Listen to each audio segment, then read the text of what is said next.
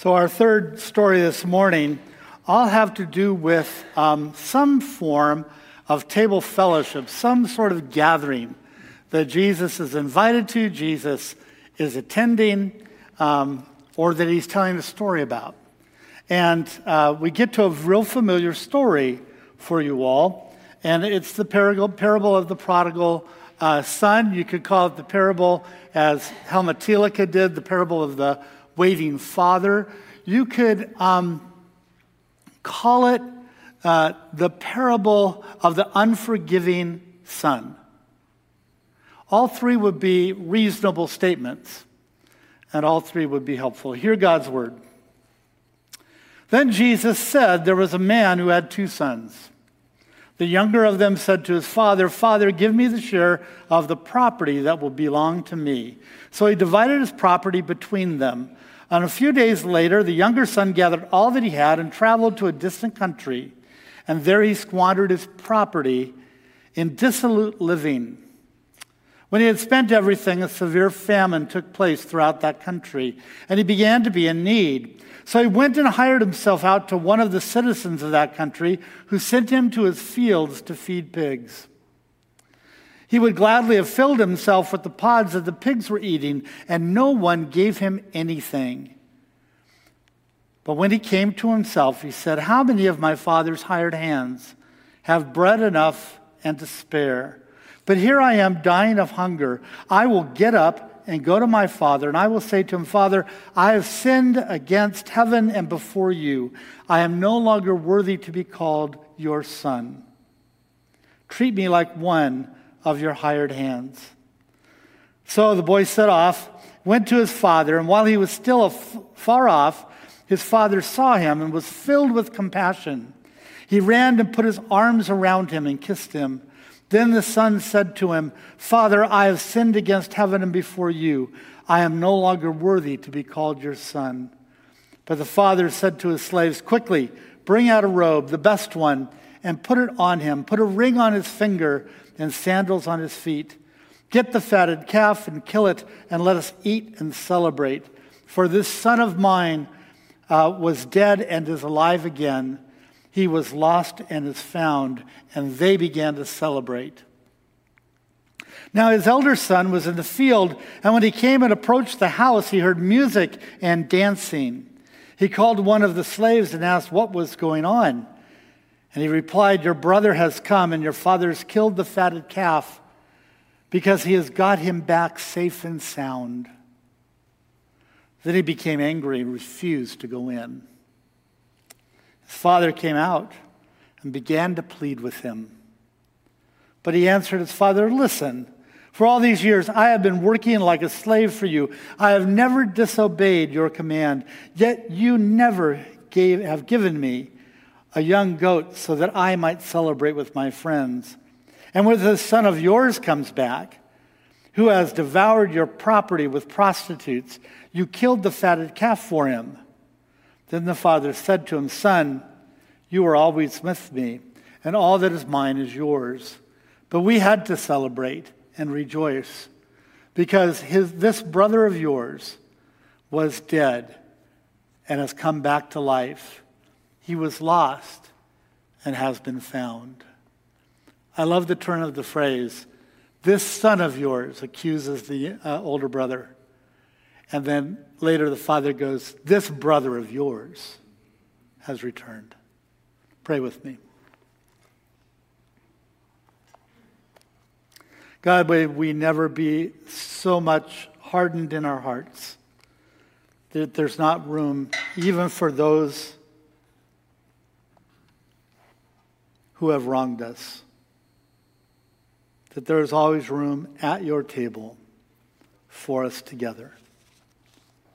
Amen. First of 3 stories, Levi. Levi, we believe, later becomes Matthew. At least that's the same name and same occupation that he had. Levi is an unsavory host. He's the kind of host that most good Jews would say, "Thanks, but no thanks." He was an enemy of the people. He was a tax collector. He was in league with the occupiers of Israel. He was in the pocket of the Roman government. He was a grifter, skimming money off the top for his own use. Jesus calls Levi to follow him. And Levi does. It's one of those striking moments in the gospel, isn't it? Where Jesus asks and people do something right away. And oftentimes we find it with the disciples. We find it with Peter. Peter, follow me, and they leave their nets and follow him. Simon does. And now we have Levi who has said, come follow me, and he does. And in response to his following, Levi decides to throw a party, a banquet, it says in our text. And he invites Jesus. Now, I'm not so sure Levi would have invited Jesus otherwise. Levi would have known his place and Jesus' place, and the two would not have mixed. The righteous and the unrighteous. The faithful and the unfaithful. And believe me, Levi knew he was unfaithful. He was reminded daily. The self-proclaimed righteous and religious crowd begins to object when they see what Jesus is doing. They object to Jesus eating with unsavory people. People who ought not to be at the table with him in their mind.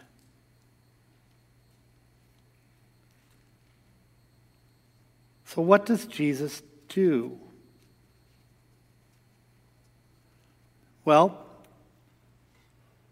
there's an invitation for Jesus to follow, an invitation for Levi, so he does. And the question to you and to me, maybe in this part of the text, would be this. How many times has Jesus asked you to follow and you've said no?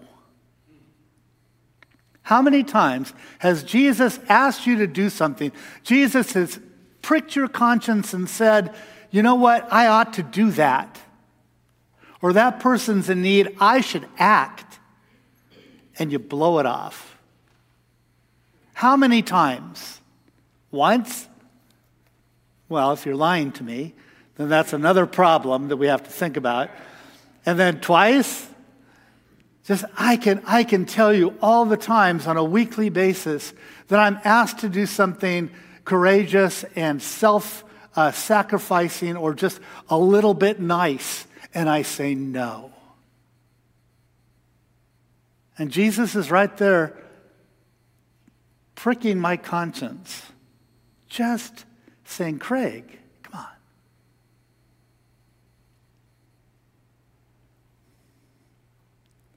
Levi does it. He follows. And then Jesus. Levi returns the favor and invites Jesus. And Jesus' surprise is a yes. It's what I've talked about in the past, and I want to remind you of. It's what you might call reverse hospitality. That Jesus saying yes to Levi is a form of hospitality in reverse. We're supposed to be hospitable people. People making an invitation for others to come and be part of our lives. But there's another side to hospitality that Jesus is telling us exists. And that is when you're asked, say yes. When you're asked, say yes. I can honestly say that the way that the world perceives us as church is that we're the people who say no. We just are. We're the people that say, no, I'm so proud of the leadership of this church for saying yes to Journey Church. Journey Church isn't like us. They're Assemblies of God. Their services are going to be really interesting and much more engaging. And they bring together a people that wouldn't come to this church. They minister to people who are what we might call unsavory. They bring people who don't necessarily fit in good Presbyterian fashion what church looks like. Remember, we're the people that sort of stand in judgment against the people that don't fit into the culture. Because we are the culture, or we have been. Our ministry is often learning to say yes to being in uncomfortable places and with uncomfortable people. If you find yourself too comfortable, you and I, if we find ourselves in a place where it's too easy, we're probably not listening to Jesus very much.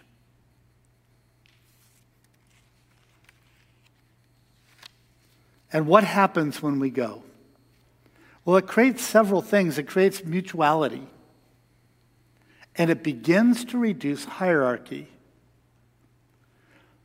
I've shared with you in the past and recently the comment that Millard Fuller made to our Habitat group here in Orange County.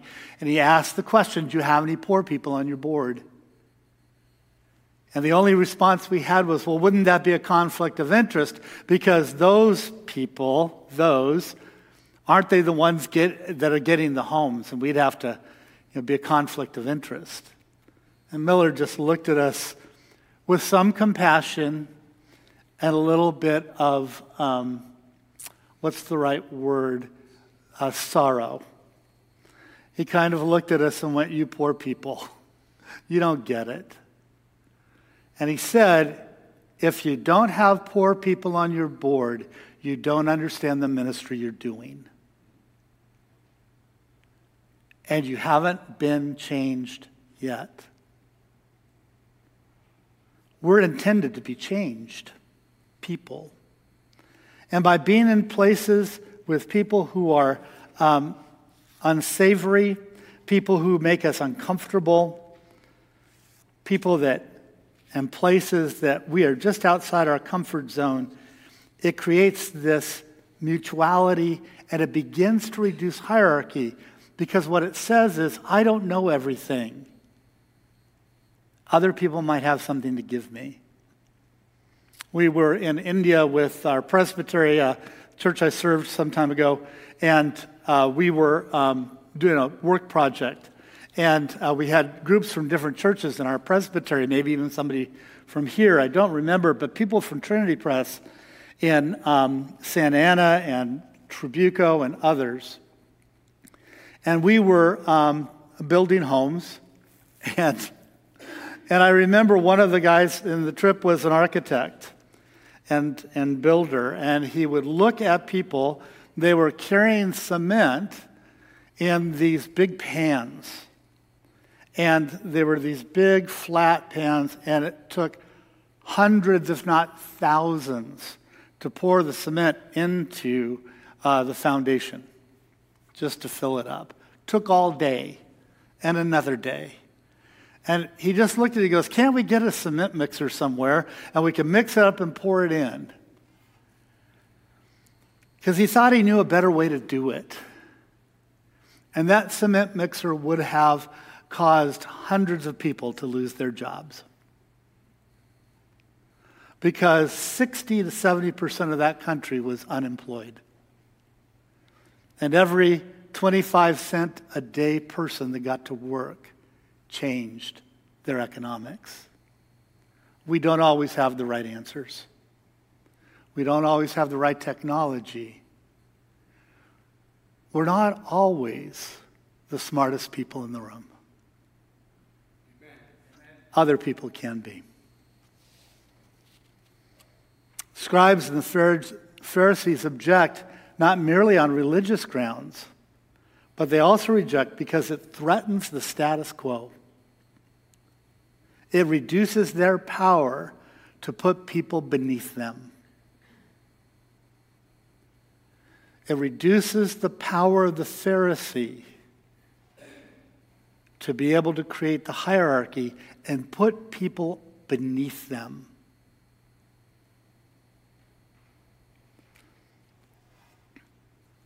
The next story is the uninvited, unsavory guest.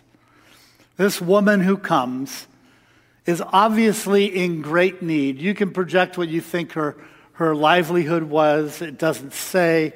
There's an awful lot about it. I mean, we could assume that she was like little orphan Annie. She had a hard knock life. I mean, it was difficult.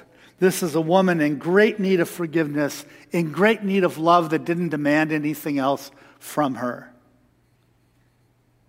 And something she had probably never experienced in her life.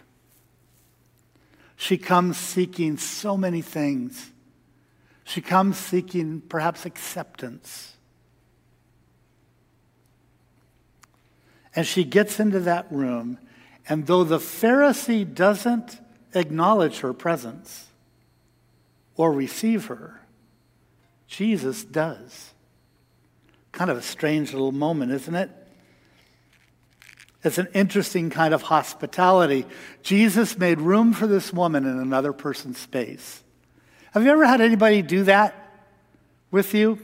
I've experienced it a few times in my life where somebody in need, maybe somebody that needed a meal or something else, the person I was with, not me, would invite them to come eat with us.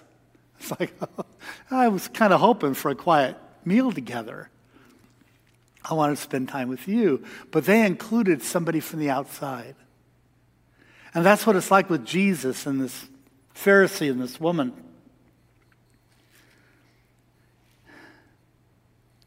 There's somebody who has burst in and imposed themselves on a situation that you had under control. But you're not the proprietor, you're not the owner, you're not the house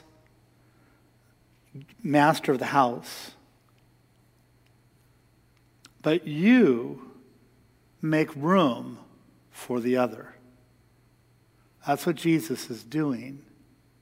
You may not be in charge of the context you find yourself in. You might be out to a meal with someone and somebody else needs to be invited. They need to sit down. Maybe they were excluded. Maybe they just need to be accepted. Maybe they're just needing something more, and you invite them to sit with you. You don't do it. You don't have a discussion. It's an imposition.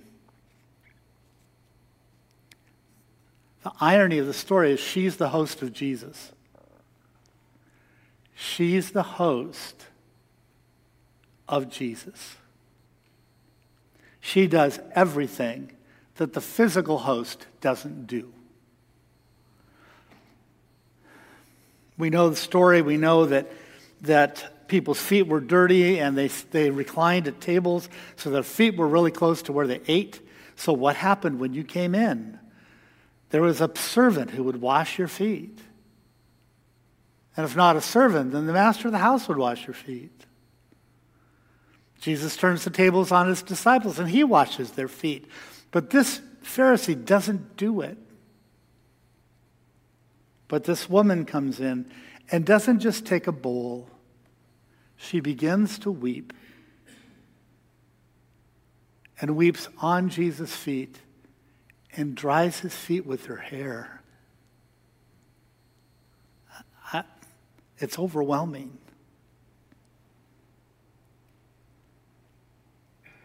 She's not repentant when she arrives.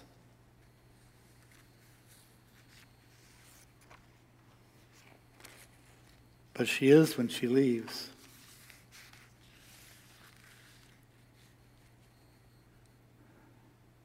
She anoints him, which is what you do to honored guests. And Jesus obviously is honored, but not by the physical host, but by the person in need. It does beg the question of when do we include others in our lives? When do we make room?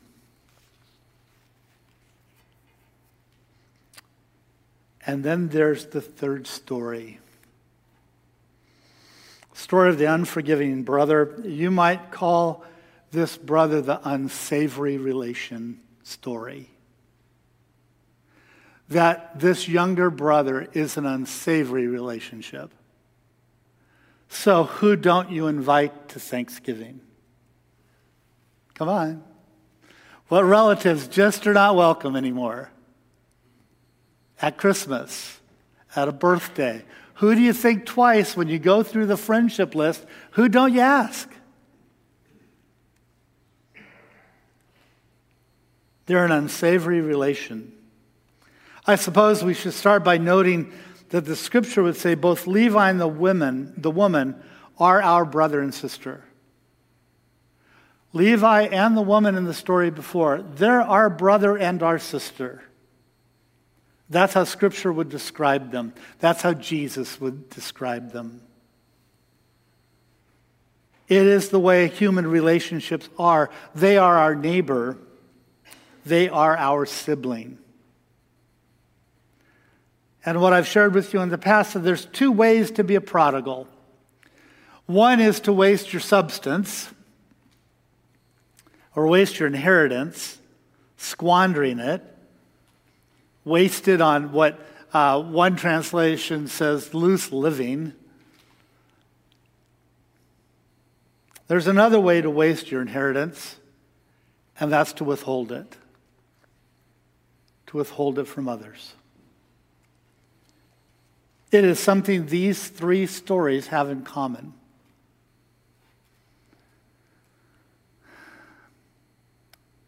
It's been the withholding of grace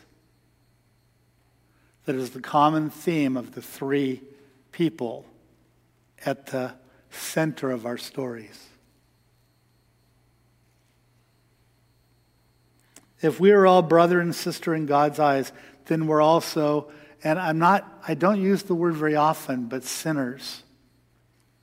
I don't think it relates well to people under 40 in our culture, because they equate what we've done with the word sin and sinner as church is we've made it about moral behavior.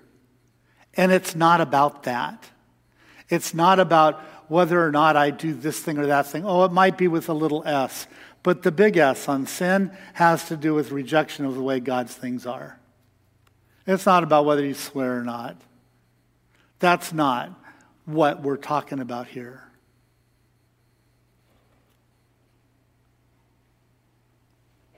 But we are all, in God's eyes, less than what we should be. Less than what we were made to be, and in rebellion to what we were made to be. We've failed to reach the character of God in our lives, and we're loath to try. If we are brother and sister in God's eyes,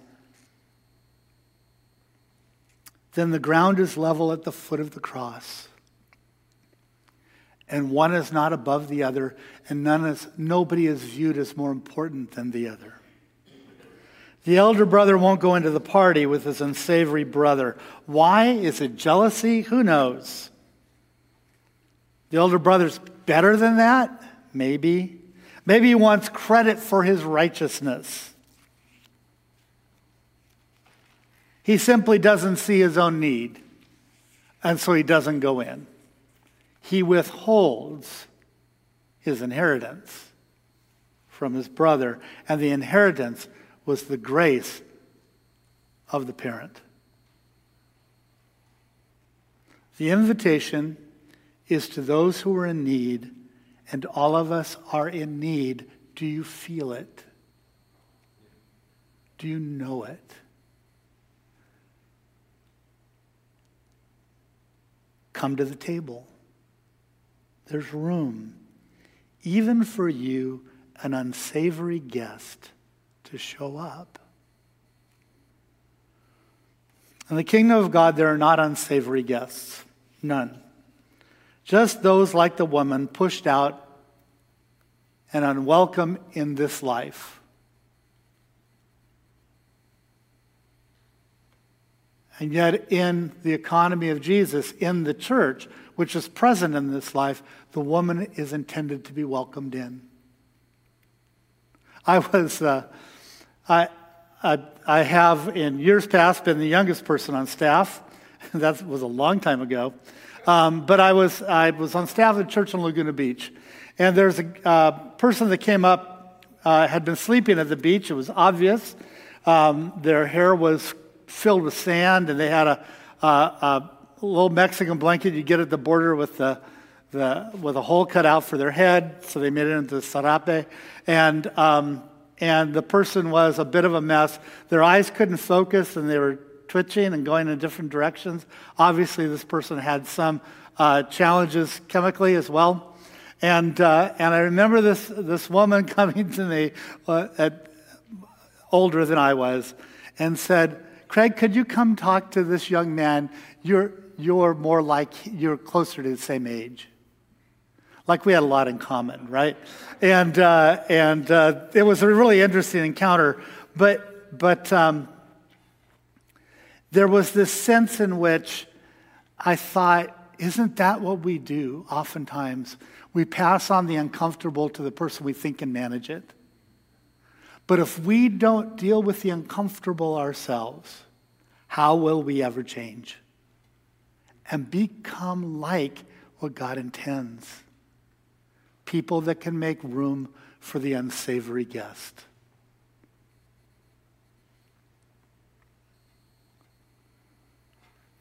Father, hallowed be your name, your kingdom come.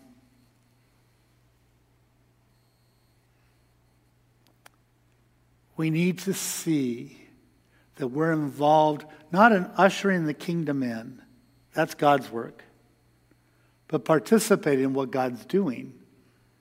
So we're congruent. We look a little bit like the kingdom itself. We're welcoming.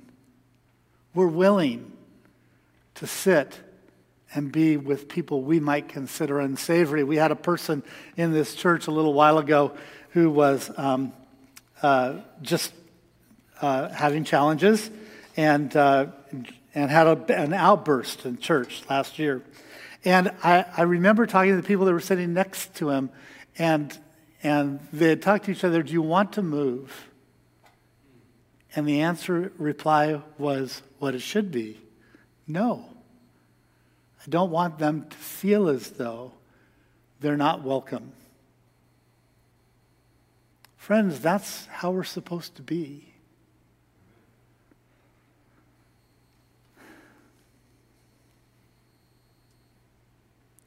Jesus is trying to declare what he did at the beginning of Luke, and that is, this is the year of Jubilee. This is the season of Jubilee. This is when the kingdom of God happens and everything gets turned around.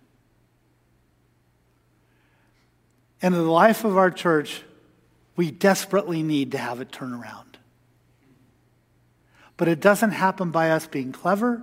It doesn't happen by us being people that figure out a program that hasn't been offered. It doesn't happen because we're a people that just need more money or this or that or the next thing. It happens when we behave like Jesus. Amen. Pure and simple. May God give us boldness to do just that. This is a prayer offered by Miroslav Wolf and Matthew Crossman. Says this: Father, hallowed be your name, your kingdom come. Holy Father God, let the jubilee of our anointed and soon to be enthroned Messiah come to be in our world. Give us each day our daily bread. Give us bread that is more than mere bread, but bread that invites us to be at home with our Heavenly Father, with the fields and lakes God created, and with one another. And forgive us our sins, for we ourselves forgive everyone indebted to us. Invite us to that table where all of us sinners eat side by side, forgiving and forgiven. Do not bring us to that time of trial. Spare us trial, but even then we are ready to say we do not live by bread alone, but by every word which comes from Jesus our Lord. Amen.